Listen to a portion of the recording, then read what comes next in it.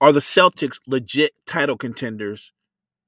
And is the East really a race between the Sixers and the defending champ Bucks? When you turn to the West, is there any team in the West that can beat a healthy Phoenix Suns team?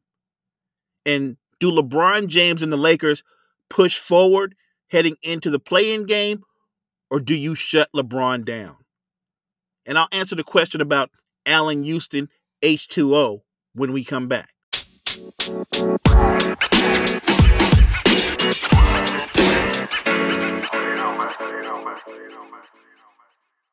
Last episode, I asked the question, what type of player would Allen Houston, former Knicks Allen Houston, be in the current NBA? And I got mixed feedback. Some people just said that he'd be a role player. Some people said that he would be a spot-up shooter. And then I told a few of them, you might want to go to YouTube and check out Allen Houston. Now, the perception of Allen Houston, at least when I was watching the Knicks, watching the NBA at the time, was he seemed to be a guy that was always hurt. Allen Houston played 12 seasons in the NBA. And of his 12 seasons, only 3 did he play less than 76 games. And one of those was the 98-99 strike shortened season in which he and Latrell Sprewell, along with Marcus Camby, led the Knicks to the NBA Finals. Allen Houston's signature moment is hitting that floater against Miami in a Game 7, a game-winning floater.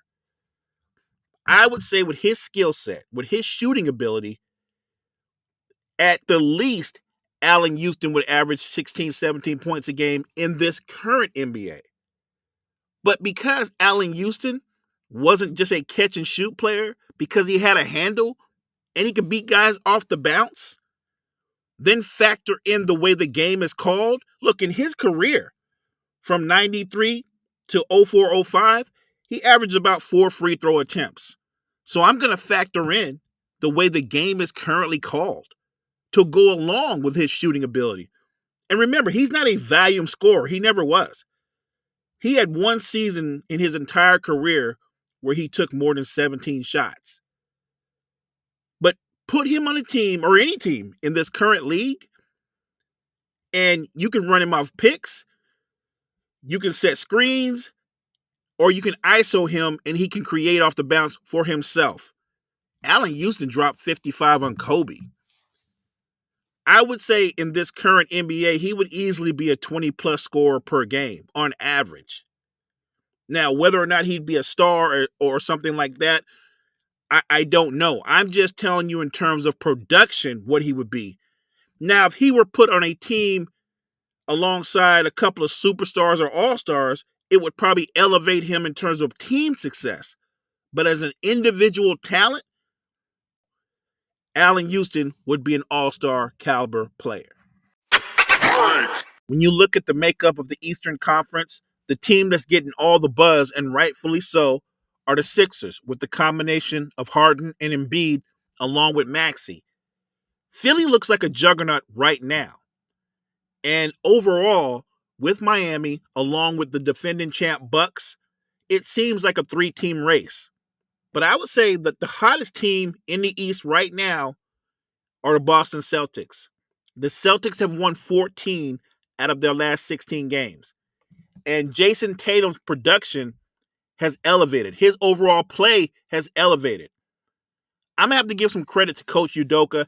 He implemented a new system, more ball movement, less ISO ball. And I think it took Tatum, Brown, and company, it took them some time to adjust. Early in the season, the Celtics got off to a rocky start. Jason Tatum was more of a volume scorer, less efficient. Over the last 16 games, he's become more efficient while still putting up big numbers and leading his team to victories. If you've got Tatum, along with Marcus Smart and Jaylen Brown playing at a high level, and don't sleep on what Grant Williams can do at the center spot. He's giving you 2 blocks a game. He's great at rim running.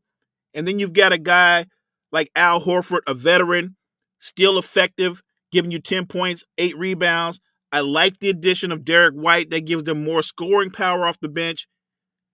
I also like the role players, the guys that do a little bit of everything. Grant Williams of the Celtics. I think Grant Williams is like a young PJ Tucker.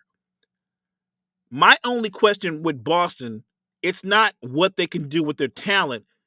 I'm wondering about their overall depth. And they're not a big team. And yet, they're ranked third in total defense. So they get after you.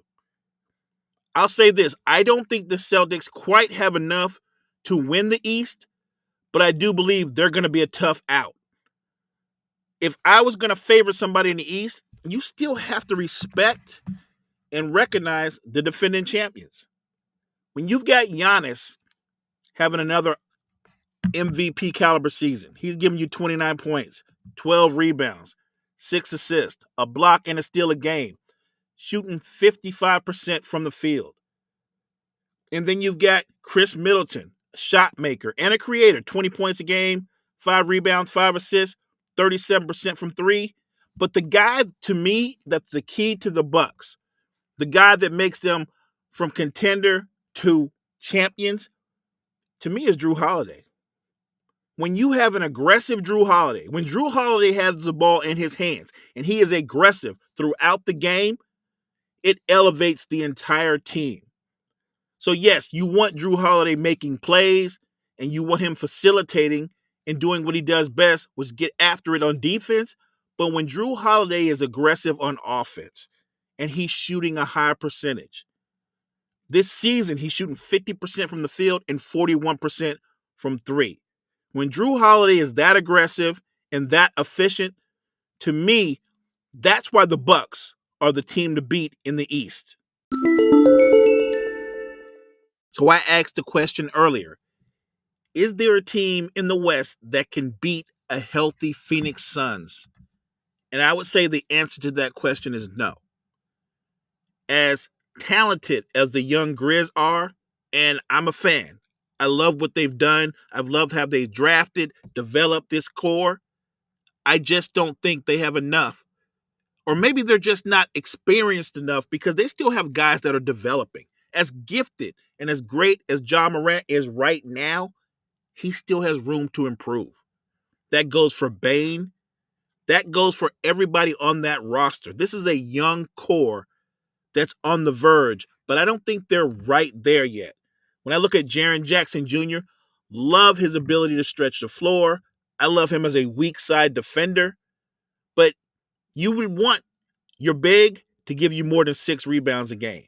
He needs to be a little bit more efficient too. He can shoot the 3, but he's not an efficient 3-point shooter, only 31% from the floor. A healthy Dillon Brooks gives you 18 points a game. They need a healthy Dillon Brooks. I'm looking at DeAnthony Milton, Zaire Williams. They have a lot of young, talented, developing players.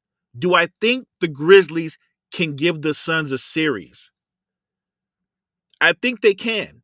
I think they can push them to 6 games.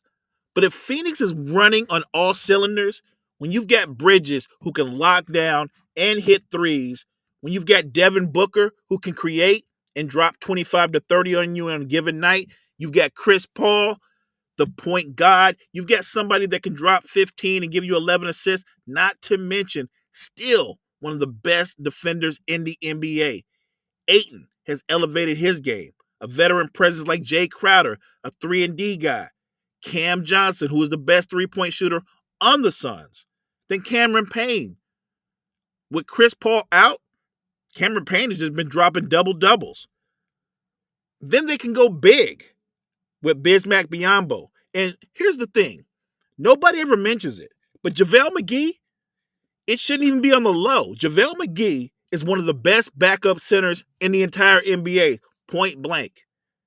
JaVale McGee impacts games. When Phoenix is healthy, they're not going to be beaten by any team in the West.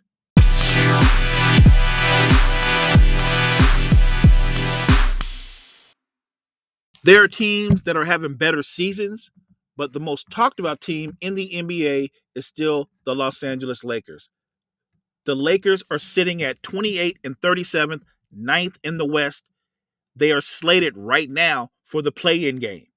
And you're still hearing the If they get AD back, the Lakers have a puncher's chance to come out the West.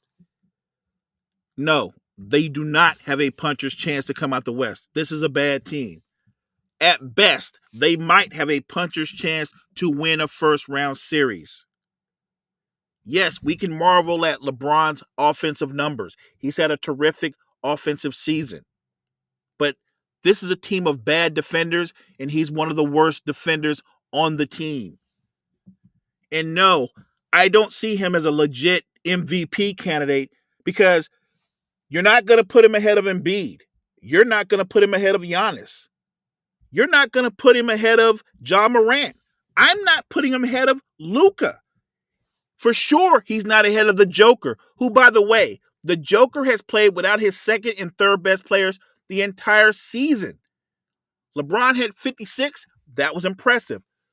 Joker had 46, 14, and 12. More impressive. LeBron is having a terrific season. We should acknowledge it in year 19 that the numbers that he's putting up at this late in his career, yes, that is impressive. But you do not get some kind of AARP discount into the MVP race because you're playing well late into the season when other guys are not just playing better, their teams are winning. And their teams are winning and they're not loaded. They're just finding ways to win. So when I look at the Los Angeles Lakers, this is a lost season. And yes, you can say Russ was a bad fit for them. They were a bad fit for him as well. They failed him in the locker room and they failed him in the front office. When you've got people making death threats against a player's family, when your own fans heckle you, that's a failure. When Magic Johnson says this is the worst trade in Laker history, provided they don't make the playoffs. By the way, Magic, wrong again. The worst trade in Laker history, to my knowledge, is when you traded Shaq. Because right after that, you went from competing for titles to no playoffs and then getting bounced in the first round 2 years in a row to the Suns. So I'm going to go with Shaq was the worst trade, especially when you look at what you get back in return. Talk to you guys next week. It's the NBA Cypher.